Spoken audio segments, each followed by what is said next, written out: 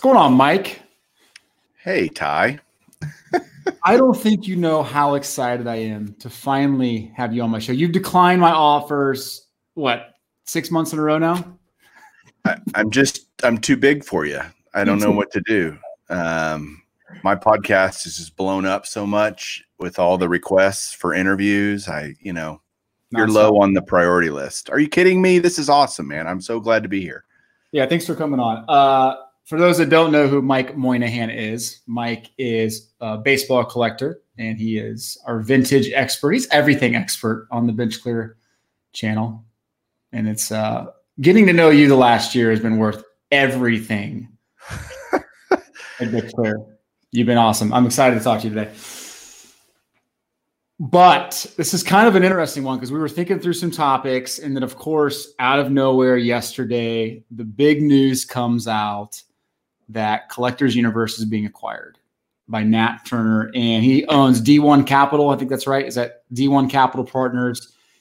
Yeah, there's two other investment groups that are VC groups that are going to be part of this. Cool. VC stands for venture capital. So, yeah, I guess we should clarify some of these terms as we're talking today.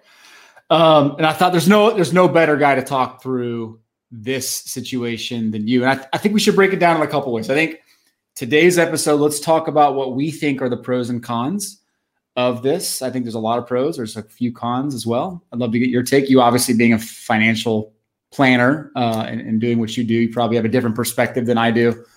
Let's talk about that. And then I think we should have a second part episode on your podcast where we talk about what we would do if we were acquiring PSA. I think that sounds like a great plan. Let's go for it. All right. So real quick, the specifics of the deal, right? It's $75 a share, $75.25, I think, $700 million buyout by Nat Turner and Cohen Private Ventures and D1 Capital Partners. When you first saw the news, what was your immediate reaction to that? It's about bloody time. That was my first reaction. Okay. Honestly, first of all, my background, I'm a certified financial planner. I've been doing investments for individuals and businesses for 22 years. And so I've been a shareholder, I was a shareholder until yesterday of Collectors Universe stock for many years and made a nice chunk of money on the stock over the years. And I sold most of my shares back when the trimming scandal was all going on and hot and heavy. And I was worried about the effects on people submitting to PSA and therefore affecting their earnings and all this kind of stuff. And so then I sold the remainder of my shares yesterday at $1 above the buyout price, which, like you said, is 75 and a quarter, which if you look at the parabolic rise of the stock this year, it's been nothing short of insane. As the whole market as a whole, right? So for those that are listening on podcast channel, we're showing something on our feed right now. Essentially from April, we were at 15, 500x since April. Yeah. Or 5x. Yeah. All right. Yeah. 500%, 5x. Yeah. Yeah. But what people don't, Collectors Universe is a very small company, and small caps in general this year have not done very well. And that makes sense in the COVID era because you've got smaller companies that have had to shut down, and it's affected them more than your Apples and your Amazons and your giant companies. They can weather the storm of a economic recession we're in a recession, an economic recession way better than smaller companies, of which PSA is one of those smaller companies. And yet PSA is, record backlogs, million plus cards, probably closer to 2 million now, actually backlogged cards. I don't know can we just talk about that real quick? Because I think this deal is so funny because there's been several other guys that have done either YouTube videos or whatever. I've seen commentary within the community on some forums and stuff. And they've done a really good job breaking it down, but the backlog of cards is interesting. And a lot of people thought, remember, a public company, their number one goal is to make money for who? The shareholders. The shareholders. That's right. And so shareholders, or I guess I should say Wall Street itself, is incredibly fickle. And I say that because I've seen stocks that have blown away earnings and the stock tanks. And it's because the estimates were for not only to be blowout, but super blowout earnings. And it wasn't. And so it quote unquote disappointed on estimates. And that's never made any sense to me in all the years I've been doing this, that a stock can blow out on earnings. Stock goes down because it didn't meet someone else's estimate of what they should have earned, which I think is, well, they're just estimating anyway. They don't know. And so earnings, what you have with this backlog is built-in earnings, because they don't charge or count the revenue on their books, on their balance sheet, until they grade the card.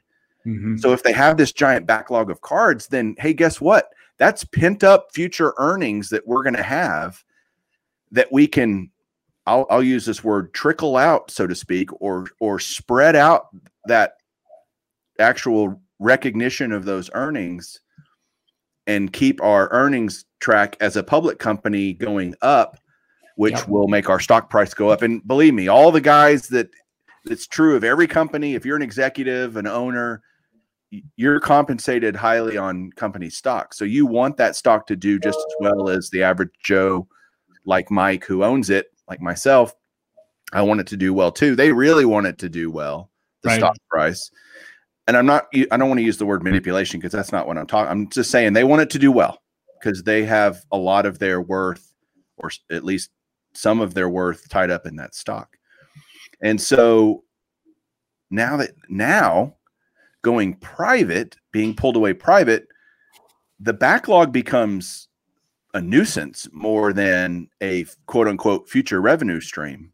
It's an impediment to future growth, because how can you instill new policies, procedures, technology when you're still trying to, climb out from under this giant mountain of cards sitting in backlog, right? So I think the first priority for them is going to be, let's knock this out.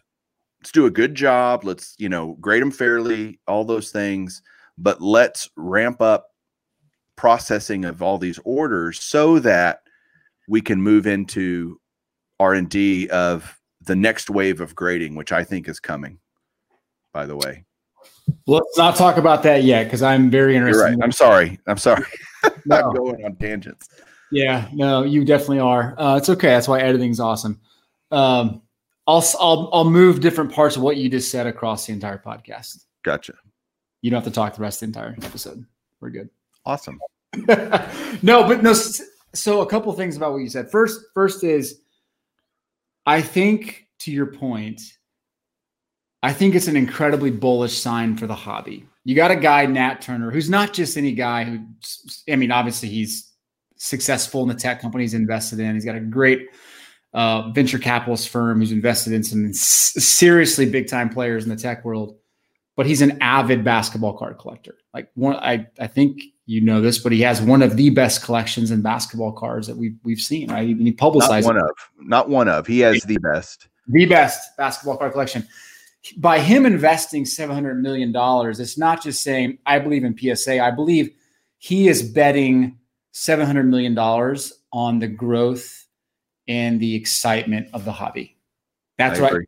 Again, I think a guy like that, who's obviously a big time collector and knows the hobby, is looking at this through the lens of, do I see this being sustainable in the short and, probably midterm? And I think he gave us $700 million in guarantees that he believes the hobby is going to continue going up. So that's my first reaction to that. What are your thoughts there? Totally agree. Nat Turner's collection, you talk about his basketball collection, his baseball collection, he's shown it before on YouTube, and it's made me blush. Really? It's absolutely insane. His vintage baseball collection is second to none. But again, if you have enough money, you can buy whatever you want, and he does. But he loves the stuff too. It's not just throwing money at it. He truly has a passion for the hobby. And how cool is it that a hobbyist has bought PSA? I mean, I just think it's nothing but good things, and we'll get into that. Yeah. Second thing I would love your response to is I think, and I don't think anyone debated this, but for the new people coming into the hobby, new people just entering the marketplace, like this reinforces the absolute importance of of grading in the hobby. It is the fuel that feeds the engine.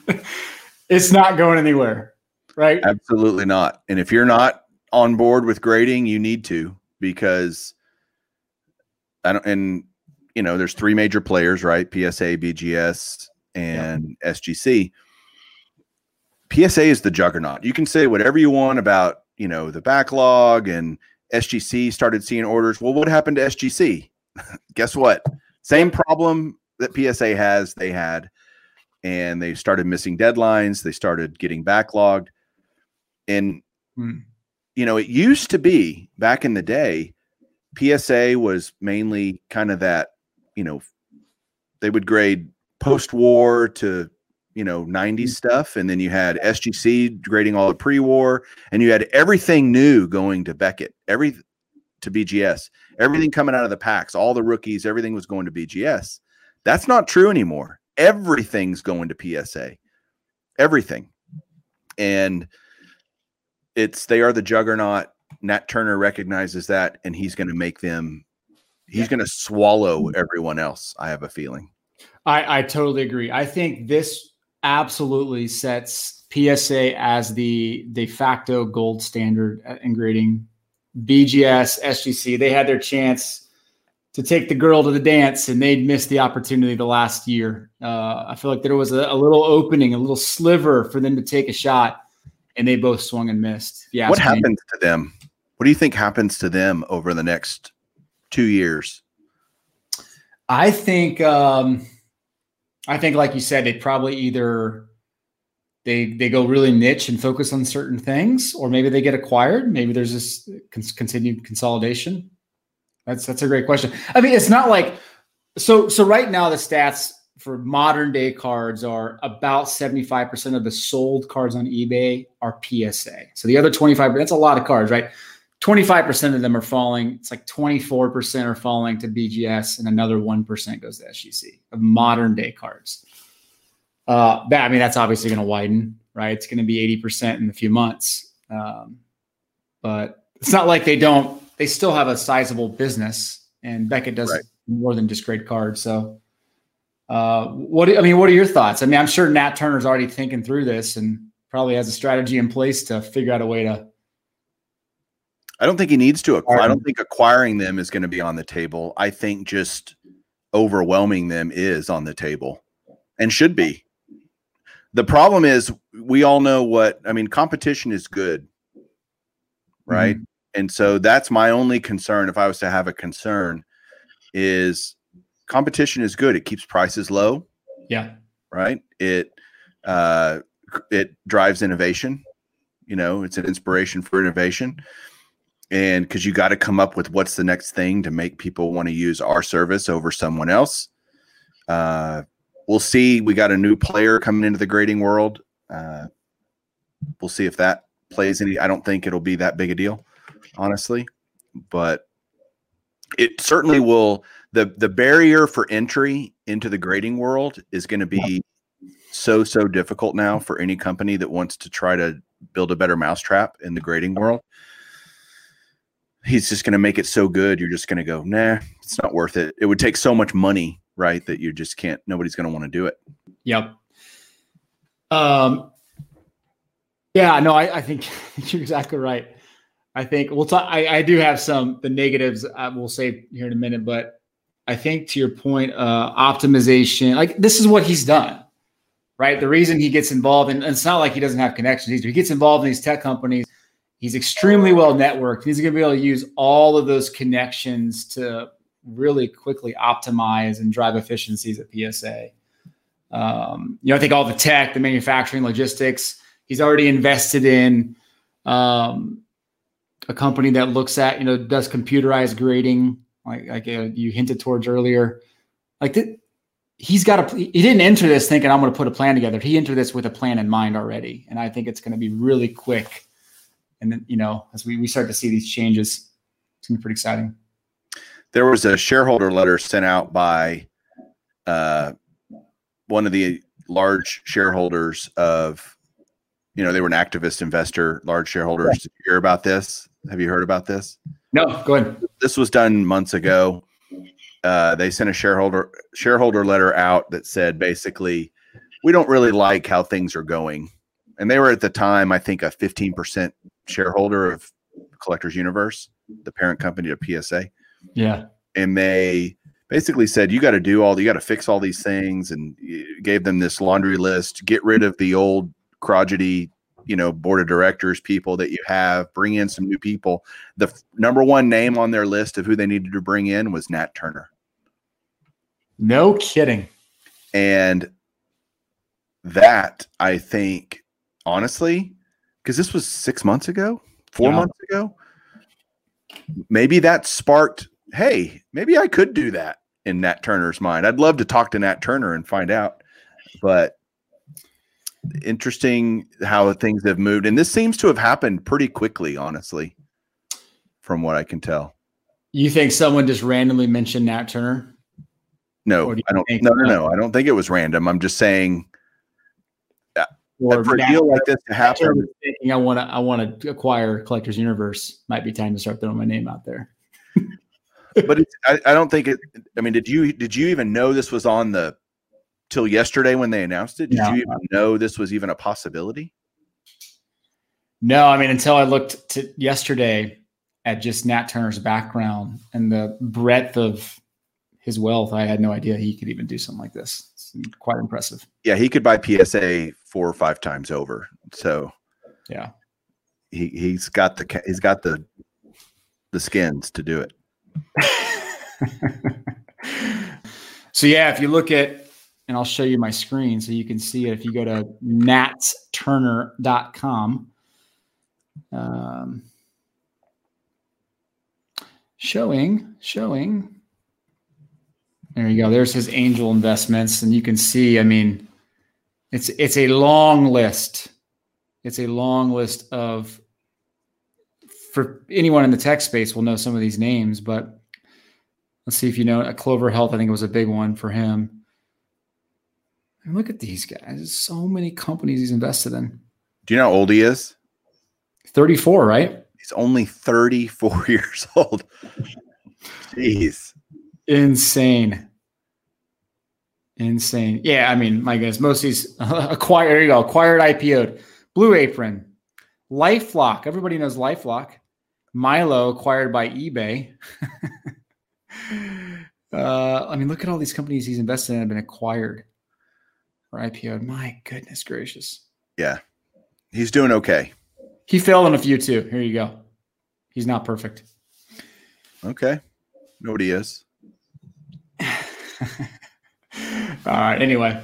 All right. So any other thoughts on just the pros? I mean, I think we've covered a lot of it. I think we're both this is a net bullish sign for the hobby and a great thing for PSA. Yeah. I think it's only good for the hobby. Absolutely. You mentioned the backlog being cleared up first. What else do you think happens almost immediately? What do you think he goes in and starts shaking up that we start to see in the next few months? I think he fires Joe Orlando. I saw today he's staying on, right, as the director. Yeah, that's lip service. I think that's just window dressing. Yeah, I think his head is definitely on the block. I mean, PSA only got into this situation because of him at the helm. I mean, he obviously didn't fix it. So what makes anyone think that he's capable of fixing it now? Why would that, be something that you would even consider keeping him on? Now, will he stay through you don't just buy a company and go in and just fire everyone. That's not good business. You need to go in a set. It'll take 3 to 6 months for them just to try to figure out what all is wrong. Okay, let's figure out what's all wrong. Now that we're on the inside, now that we have, tickets, to backstage, let's go see what's going on. That's going to take some time. So I think Joe Orlando's days are definitely numbered at Collectors Universe. I think they're going to spin off the coin business. I think they'll end up saying, no, we don't want to do that anymore, and sell it, spin it off or sell it. And they're going to just focus on cards. Yeah, and that makes perfect sense, right? A guy like that's going to figure, okay, let's look at the areas of the business that have the highest margins that we can capitalize on. And I don't think anyone is thinking what's going to happen with the coin business right now. You're thinking what's going to happen with the card business. Right. Yeah, that makes a lot of sense. Now, do you think we start to see, I think it's Jimament. Is that the name of the company I think his name has been tied to a company called Jimament. I should have looked into that, but I think that's the technology that's used to do computerized grading. Do you think we start to see a shift towards computerized grading in the near future? I do. I don't think it's as close as maybe the public thinks. Okay. I do think I heard somebody saying like have an app on your phone where you can take a picture of a card and it grades it for you right there as an idea and a theory. And I'm like, it's more than just that. Right. I think a computer can do certain things, and then I think a human has to do certain things. So we can look at a card and a computer can tell you how much off center it is. Is it 70-30, 60-40, whatever, 50-50? It can do that. I think it can tell you how sharp the corners are, by looking at it, how sharp the color is, how many print defects might be on it or whatever, all the pixelation of the picture and all that kind of stuff, the resolution or registration, I should say. But at the end of the day, there's a word called two words called eye appeal, right, of a card. And that matters to a grade. And that, I don't know that eye appeal can be distinguished by a computer or a robot. So, do I think it provides some efficiencies in the future? Absolutely. Within a year or two, I think we're going to see that. A year or two. Interesting. Yeah, you would think they would probably figure out a way. They would start to implement it with certain cards. If it's the Topps flagship that comes in, they set the parameters, the algorithms and they run it through a certain, release and test it that way. Autographs, maybe they pull off relics, they pull off something like that. It's funny you mentioned like scanning from your phone, because you could get to a world where you're scanning from your phone and you're printing from your 3D printer the case around your card, right? And you pop out your graded card right from your house. I think we should work on the technology behind that. I think we could figure something out. What do you think happens first? Do you think we get fully graded cards computerized, or do you think we have self-driving cars first? Fully computerized graded cards, I think, happens first. We've been talking about self-driving cars since 1963. So come on, let's go. Yeah. What do you think about the computer technology? Do you think it can be, because look, a 10 right now, you get a Jimament 10 on a card. That's someone's opinion of what that card looked like. That grader could have been having a bad day or a good day, or they're just feeling generous. The human part, the human element is injected in every grade. If you take that away, just like umpiring or refereeing, and you leave it up to a computer, does that instill more confidence in the grading system or less confidence in the general public? I think at first it raises all kinds of doubts and it creates frustrations, but I think ultimately it instills more confidence. Because look, yeah, I agree. There's eye appeal involved in grading, and there's some fun element to that whole idea that you get a guy that's thinking about things a little bit differently, and you get to BGS 10. Maybe it's BGS 9.5 normally, or vice versa. But I mean, let's be honest. Like, it wouldn't be that hard for a computer to catch the reflection, to catch surface scrapes, to look at the edges the right way, to look how centered an autograph is. Is the ink fully, is it diluted at all? Like that stuff it could do easily. I agree. Grades. I think what you end up seeing, and this is actually one of my cons, is that the whole scale of grading would be different. And you would probably see a whole lot less PSA 10s, pristine cards than we are used to seeing. That's a great point. That's a great point. And you and I both like put a 9 and a 10 on a modern card, especially. You put a 9 and a 10 next to each other on PSA, and you go, I can't. What's the difference? There's no difference in these two cards, And so, I think a computer will be able to distinguish that even more. There will be more of a, there's something wrong if you get a 9. Yep. Versus it's genuinely perfect if it's a 10.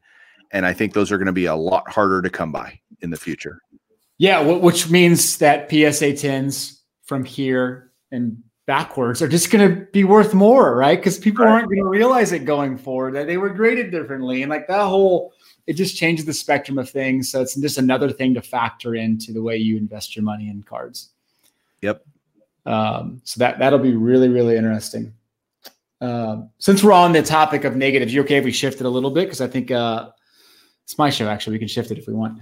I work for you. I'm a little concerned that they're not public anymore, because you have the oversight. You have to report back to the shareholders. You have a lot of I know it's probably frustrating, but you have all the regulations that you have to abide by, and you can get caught doing things that are shady. You don't have that anymore.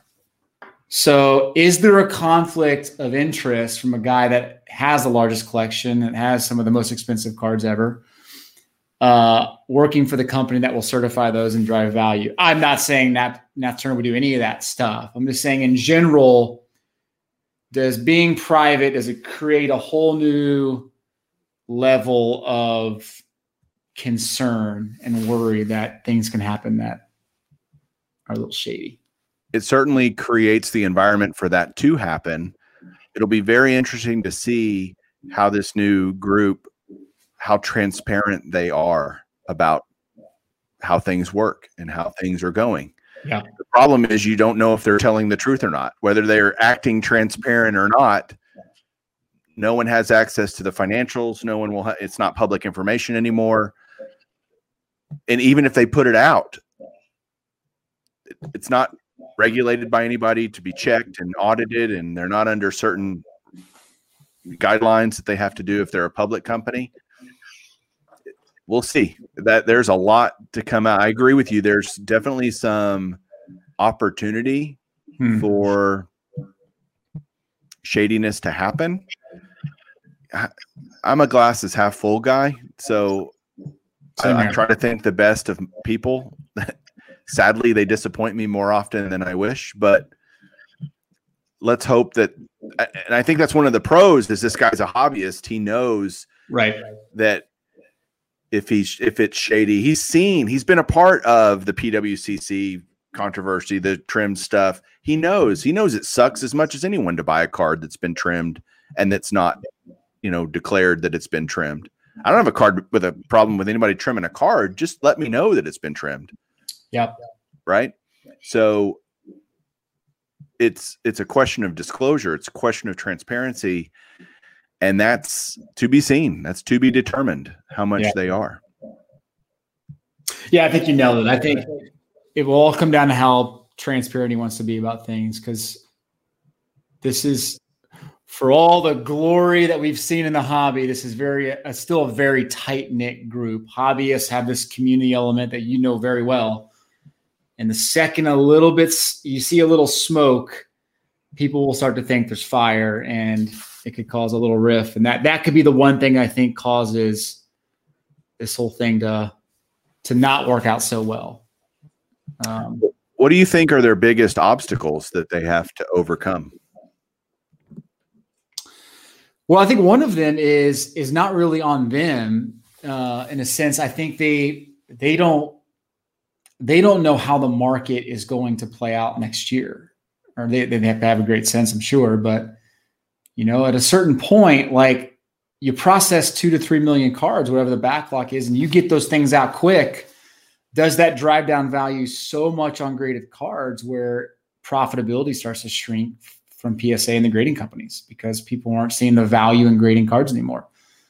I mean, there's a reason why there's pent-up demand and the prices are shooting up, right? Because we're not seeing pop reports skyrocket through the roof. But if you see a Luis Robert shoot up 5,000 cards in 2 weeks, like on the pop report, like you won't see the pop report shoot to 20,000 like you do for Ronald Acuna. It'll be all right. Well, here's a little bit of basic Keynesian market theory, supply and demand. Right.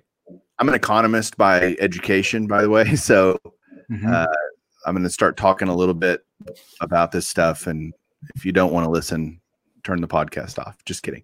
Don't do that. What happens? You get rid of the backlog. You flood the market with PSA cards.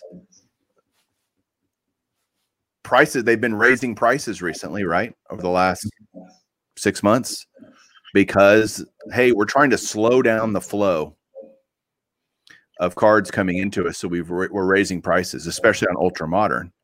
Well, now if it costs $15 to grade a card that's only going to be worth $30 if you get a gem mint 10. If you get a 9 or an 8, it wasn't even worth sending in, right? So what'll happen? Well, the demand will be lower. People won't want to send those cards in anymore because they can't make any money. If gem mint 10s become even more scarce, as we've just alluded to about the more strict grading, if you start computerizing that process, automating that process, then what'll they do? They're going to lower prices again. They're going to go back to I remember days when you could send in cards for $6.50 to PSA all day. Then you create profit for your end buyer. And look, what's their margin? It's not right, especially if they start getting rid of people that they have to pay salaries to and computerize this stuff. Their overhead goes down dramatically. All they have to do is pay the electric bill, and then their margins are going to be gigantic. And then, so who cares if I do it for $6.50? It's costing me 8 cents a card or whatever. It's like your iced tea at the restaurant. The iced tea costs a nickel and they charge you $2.50 for it. Right. So it's the same kind of premise. You're going to get to an economies of scale with this where you can grade the card so cheaply from an overhead standpoint that no matter what I'm going to make, some giant multiple on margin that I can lower prices. People will start seeing the value, and it's just a cycle, right? It just runs through cycles like this. And that's where I see the future of grading cards. The kind of 5-year future is prices coming back down to grade cards, which is good for the hobby. Yeah, so I disagree with that. I think we see prices continue to go up. I think you're going to see it's going to be expensive to put in some of the processes he's going to want to put in. I get it. He's going to find a way to optimize and come up with technologies down the road to maybe do this, but those things aren't cheap. I'm not saying it's soon. I'm agreeing. I agree with you. It's not going to be soon. You tell me one market where prices continue to drop in a growing market. Give me one example of that, and then I would maybe believe you. Oil and gas. Okay. But I don't think that's the thing. I don't think it's going to keep growing. We're going to flood the market, right? Let's think a year. Mm-hmm. The backlog gets dissipated. Do you agree that's going to happen? Do you think that? 100%. I think they'll catch up with the backlog for sure. Okay. So they catch up with the backlog, flood the market with Luis Robert rookies, and there's 1 million Luka Doncic, PSA 10s out there. Right. The demand's going to go down because people aren't going to see the profit to be made. They're going to be like, you know what? I don't want to spend $15 to grade this card because the juice isn't worth the squeeze anymore, and demand will come down. So I don't think it's just going to keep growing exponentially, the graded card market. Okay, interesting. So, I mean, the reason why they were charging $650 10 years ago was because no one's thinking wanted to grade their card, right? And you see declining demand, and we're at $650 a card again, $8 a card again. It's more than likely, at least we agree in the short term, it would be because of declining demand, not because they've somehow come up with a machine that grades it for them. It's because demand dropped, they're lowering the price. Correct. Which would you agree would be a bad thing for the hobby, right? Yeah, we can all grade our cards cheaper, but no one wants to pay the premium anymore. And are you saying you're okay with that because that's the ebb and flow of a market? Well, okay, think about it this way.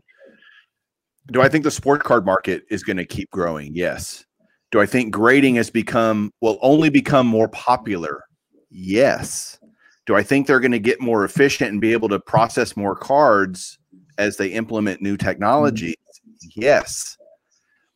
And they're basically going to get done so much faster than they are doing now. They're going to be able to grade so many more cards in any given month or week or year that they're going to have idle, so to speak. They're going to be sitting around going, hey, we need some more orders to come in because we're caught up and we need more stuff. We can do more. We can process more. We can get through more cards.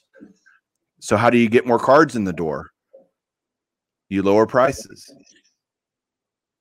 So that's not bad for the hobby. That means the hobby's growing. They're doing a really good job. They're being super efficient at getting grades happening so that, and they get the technologies and the efficiencies going that they're now doing 10 times the amount of volume that they did previous. Let's say whatever multiple of volume that they will be able to handle in the new regime, under the new regime, the new technology. Well, now we need that many more cards coming in. We can't keep charging $15. We need people to send in their lower tier cards that they can now make a profit. You know, we need to open and expand the world of cards that people are willing to submit to make it worth their while. You do that by lowering prices. That's the only answer to make that happen. No, I disagree. I think the answer is you just process it faster, right? People are willing to pay a price. I don't think Mr. Turner entered this thinking, I want to jump into this business that's hot and I want to come in and I want to discount the prices. I want to build this business in a way where we can lower the prices by 50%. Like that would be an awful business decision. Well, because the demand is there. All right, let's think about this. I can do I'm going to throw out numbers just to help you understand my theory here. I know what you're saying. You can do 5 million cards at $6, or you can do 2 million cards at $15. But that's under the premise that if all of a sudden it's $6, people are going to send more cards than they are now. But I think what we're seeing, there's a 3 million card backlog because people are already sending every stinking card they want. There's a reason why we have a pop report of 20,000 cards on certain players 2 years ago. And yet I have a stack of cards sitting right over here that I went through with some friends and I went, no, not worth grading. Even though I'd like to get it graded, I've said, no, that card even if I get a 10 is only worth $30. It cost me $15 to grade it, shipping, insurance, time. No thanks. But if I know it's only $10 to send that card in, and I'm going to get it back in 3 weeks, then I send it in. And everybody and their mom sends those cards in, and the PSA 10's worth $12, and you don't do it. Okay. Don't we have that problem now with a lot of modern cards? What's the Luka pop right now? Good grief. On Prism, just as an example. Yeah, it's crazy high, right? But you would take a Luka Prism right now, right? Because it sells for $5,000. What? But as more and more of those come out, will that not drive the price down no matter how good Luka performs on the basketball court? Yeah, but I don't think we're at a point in the hobby where people are afraid to send in cards because they don't want to pay the $12 to wait the 6 to 8 months. I think people are okay with that. Again, that's why we have the backlog, because they realize, like, they see that it could become a $300 card if they grade a PSA 10. I don't think I don't think there's a lot of cards. Again, your situation of pointing to a stack of cards, like I have a stack of cards too, but like I know the reality is all of them are going to grade PSA 10. And if a few of them do in this particular stack, like it might pay for the mistakes I made in the other grades. But like lowering the price, all it does is water down the prices for everything else. I guess I just don't see how we get to a world where we're back to lower prices for grading. I can't think through that. Maybe it takes some time. And again, this would be a great conversation to have with Nat Turner and figure out what he's thinking with that. But the great thing is both of us are talking about something that ultimately is good. Like I don't think it's bad. I don't think it spells doom for the hobby in any way that I'm talking about here. Anything I'm talking about is only good for the hobby. It speaks to the growth of the hobby, and I think the continued growth of the hobby. And you're saying the same. We're saying more similar things than maybe you think.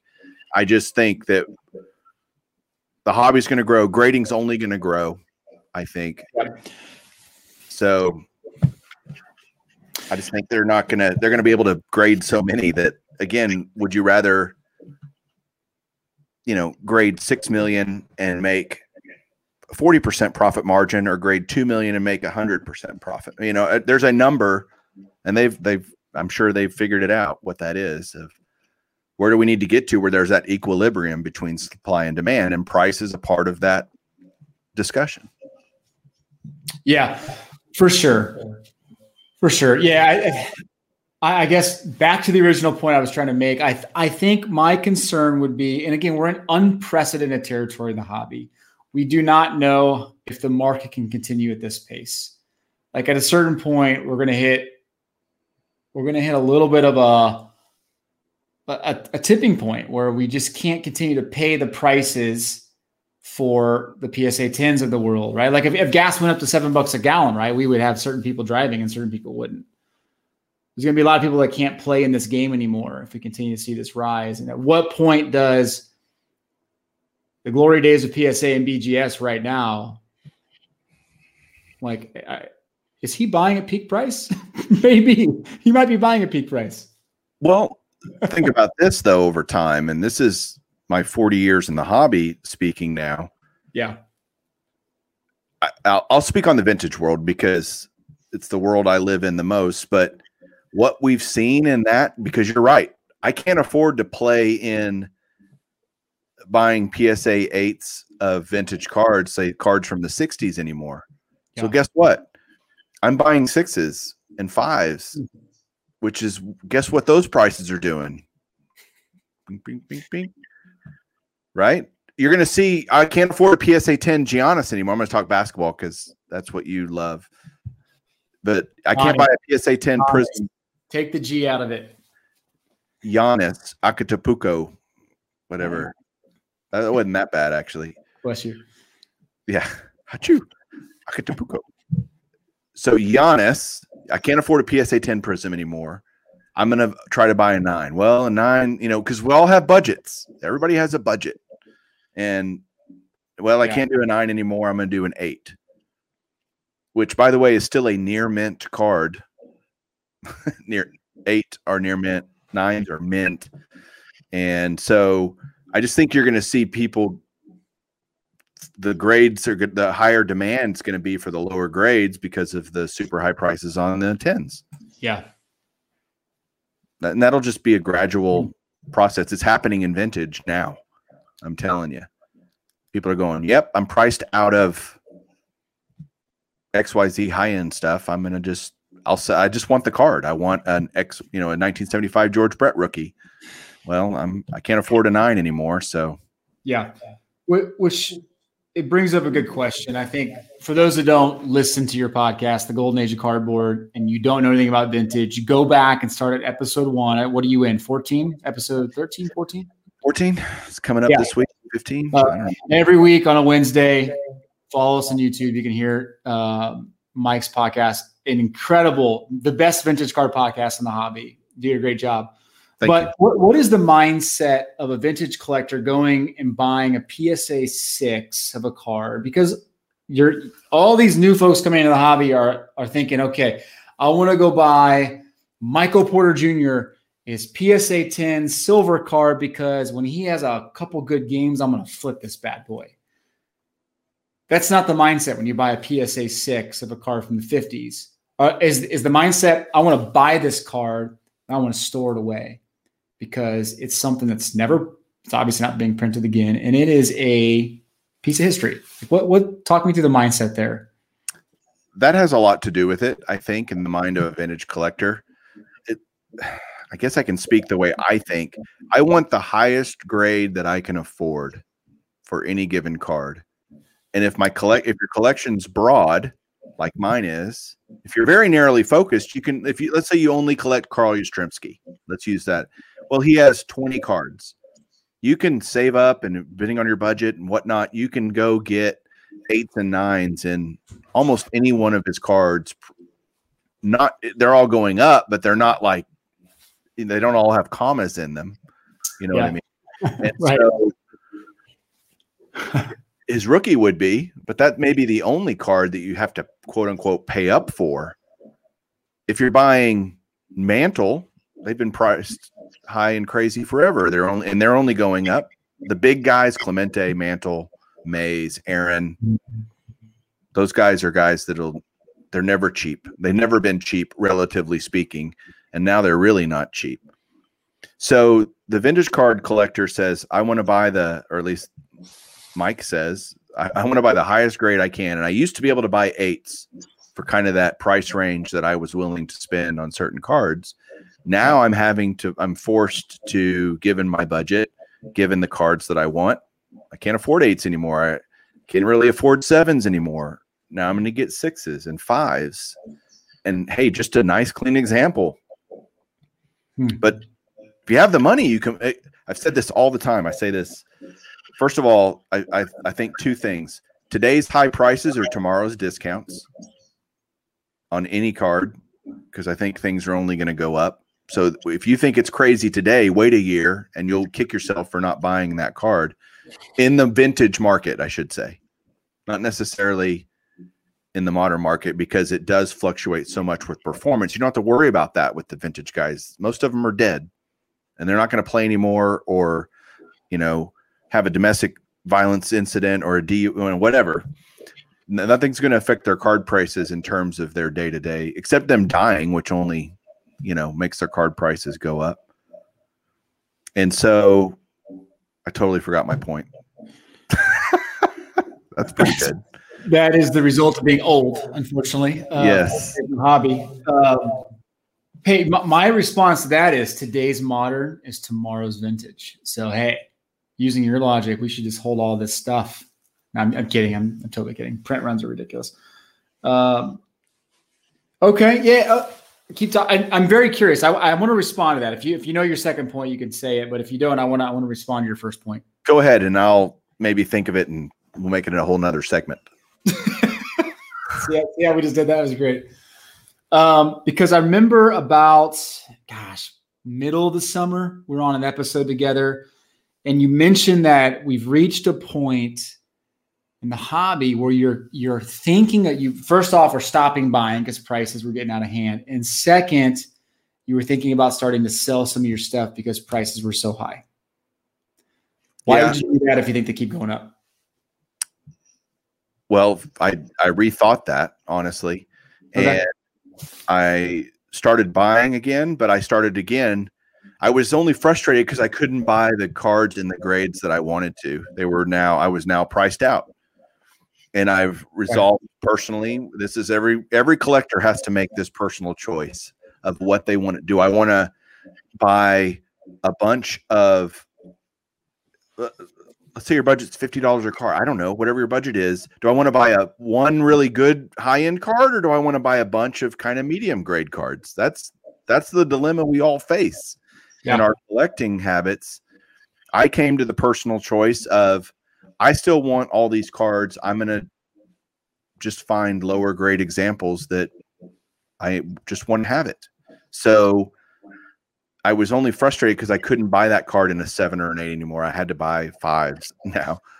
And so that's where the frustration came from, given the parameters that I've set on myself. Again, every collector's going to create their own world that they live in the hobby.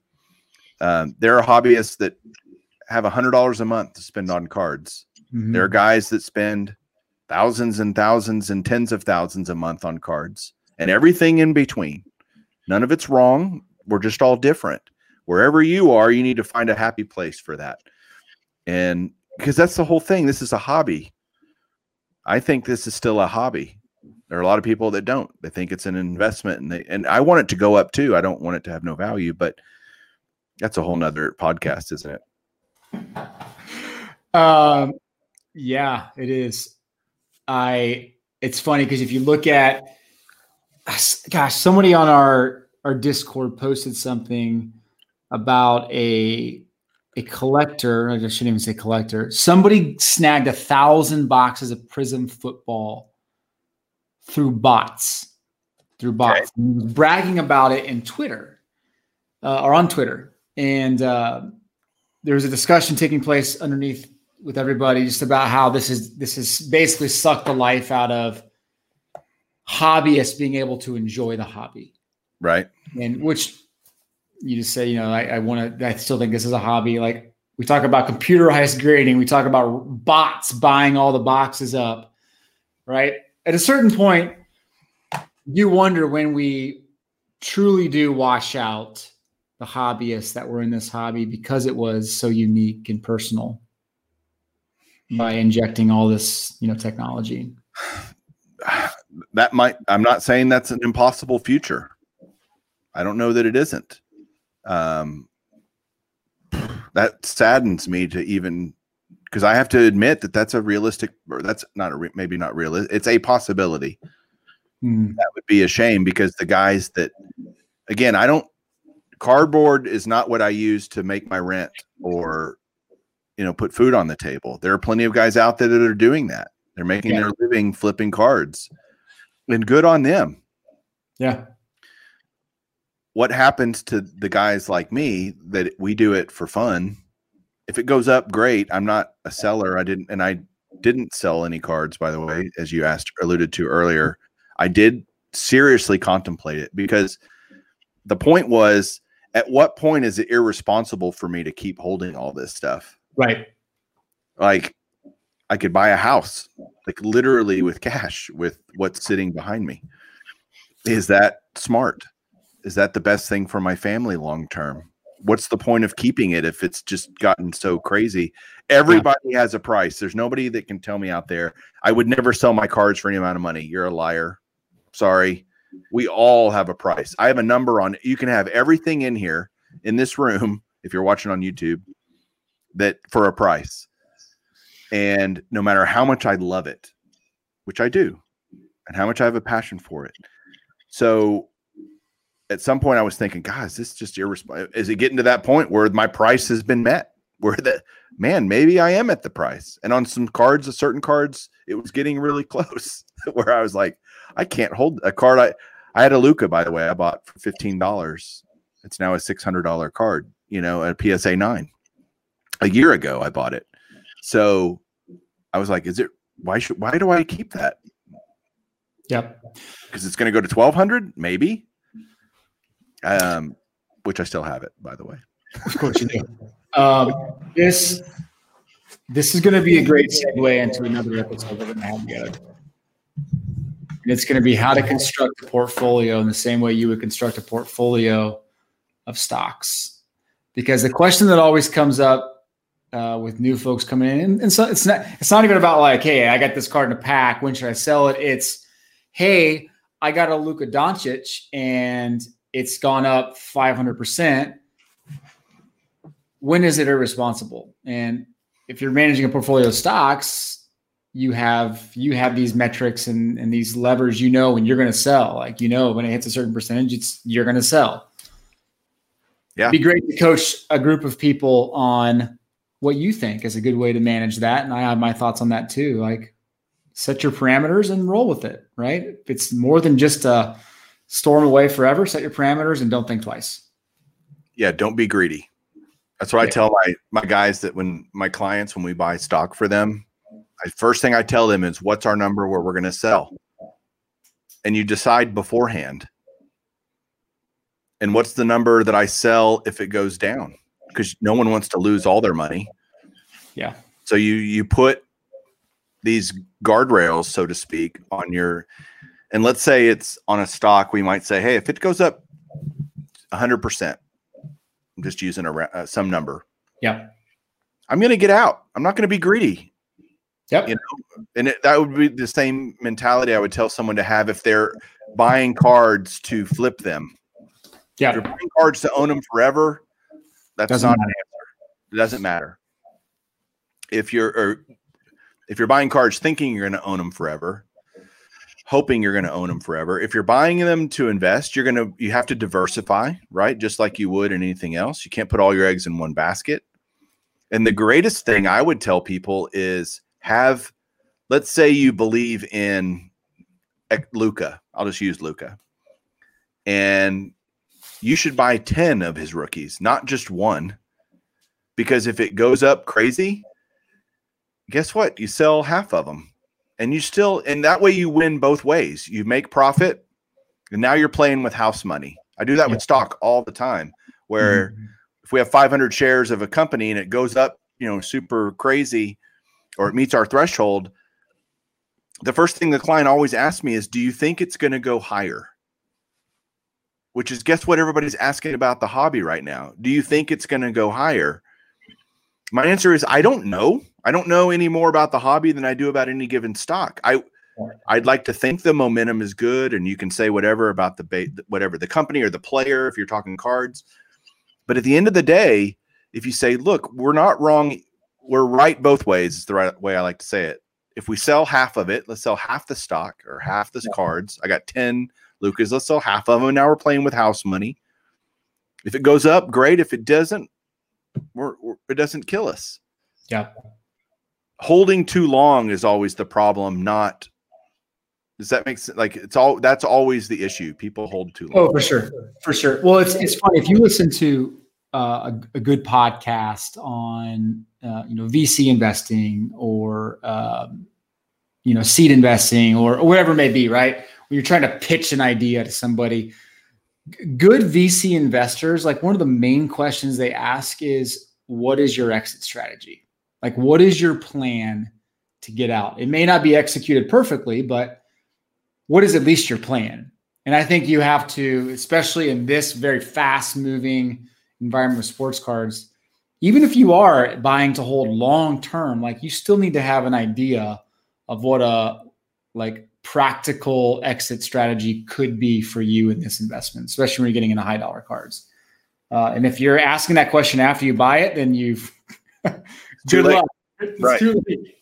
It's too late. We decided beforehand, but of course, this has everything to do with the PSA acquisition by Nat Turner and his group. So I feel like we're doing 3 different podcasts here. Like, this is crazy. We are. We want to talk about so much, and we're doing it in one episode, which probably means it's a good time to end and pick this up in another episode. You don't seem excited about that. You just seem like you want to keep talking. Man, you're driving the train. I'm just a passenger. Like I tell everybody, the average listener drops off after 47 minutes. So we've already lost most of the people anyway, because we're at 59. We're at 60 minutes. They missed all that great commentary. Don't you have the 5 questions for me or any of that fun stuff that you do on your podcast? I do. Are we going to do that, or we're such good friends that I don't even get the guest treatment? No, I got them for you.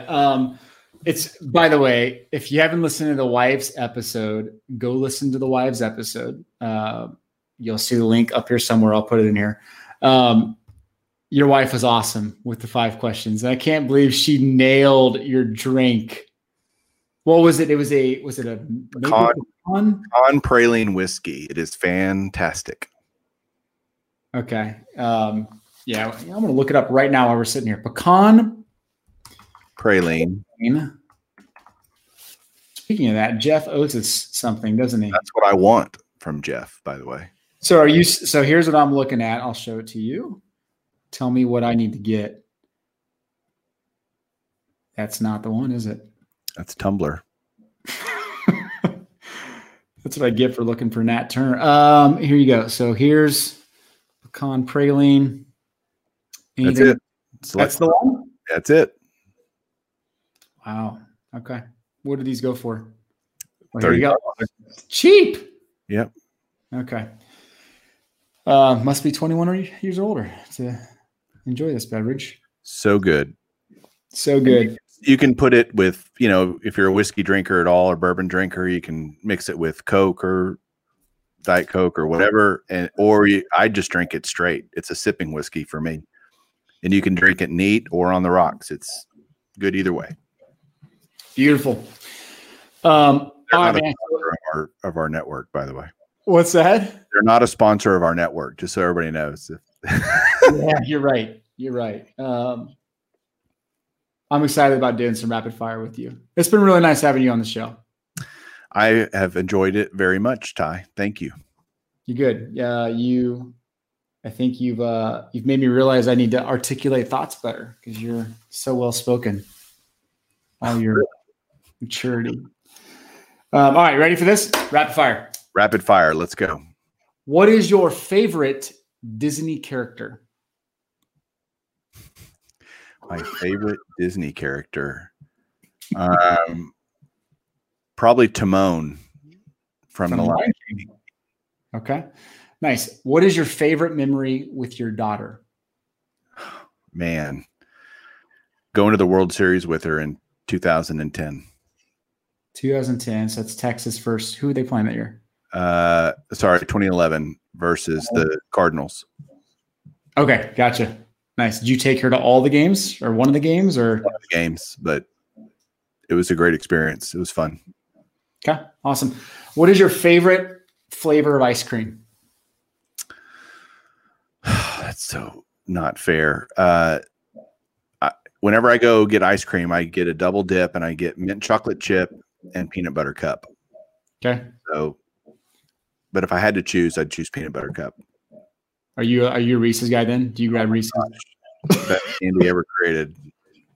Chocolate peanut butter. What's not to love? Come on. Yeah, agreed. If you could run any non-hobby related business, what company would you be the CEO of? Non-hobby related. I would run the Texas Rangers. Let's go non-sports related. Let's really stretch here. That wasn't fun. That's all the stuff I love. Sports and sports cards, like diversification, Mike. Come on. Golly. This is supposed to be rapid fire. I'm not doing very good on the rapid. Nike. No, it's sports related. Dang it. We'll take Nike because I don't want to see. I'd run. I tell you what. I'll answer Callaway Golf. I would run Callaway Golf. Are you a big golfer? We haven't talked about this. Yes, we have talked about this. That's right. I played today. The benefits of being in Texas. It was 50 degrees, windy, but yes. Okay. Outside of the Bible, which book do you wish you could have written? Which book do I wish I could have written? Common Sense by Thomas Paine. Common Sense by Thomas Paine. Interesting. Okay. It created our democracy. Common sense? Seriously? Okay. You didn't go to school and do world history and never read it once. Okay. I didn't go to school either. So gotcha. And last question, only because I love what you've done overseas, but tell me about your favorite time in South America. Favorite time in South America. This might be kind of a cheesy story, but I do mission work all over Latin America because for Big Ugly Gringo, I speak pretty good Spanish and I love the people and they have great hearts. And I was in Ecuador and we had a lady who we were going to help. There were just 6 of us, 3 dads and our sons were with us. And we were going to clean out her house. And her house was literally a room no bigger than this room that I'm in now. She just wanted us to clean it out. And I thought, man, that's not enough stuff. We need to be doing more. You know, we're coming down here to help and we can do so much more than that. And that's all she wanted us to do. And she had to run some errands. And so we got done cleaning it. And I'm all the while going, man, this is such a waste of our time. This is silly. And we get done and we finish the work.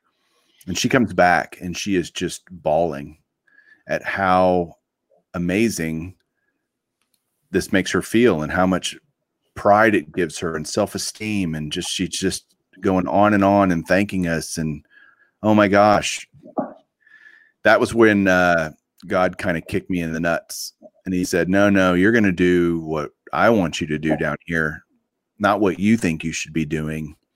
And this was the second mission trip I ever went on. And it completely changed my perspective on serving. That anytime you serve anyone, you're doing it for their benefit, not for yours. Might you receive an ancillary benefit from it? Of course. Does it provide joy? You bet. But at the end of the day, you need to remember who you're working for. And it ain't you. So that was my most amazing experience in South America. Maybe not the answer you were looking for, but that's the truth. I love it. Mike, the baseball collector. Thank you, man, for being on. I appreciate it. All right, Ty. See you later. All right.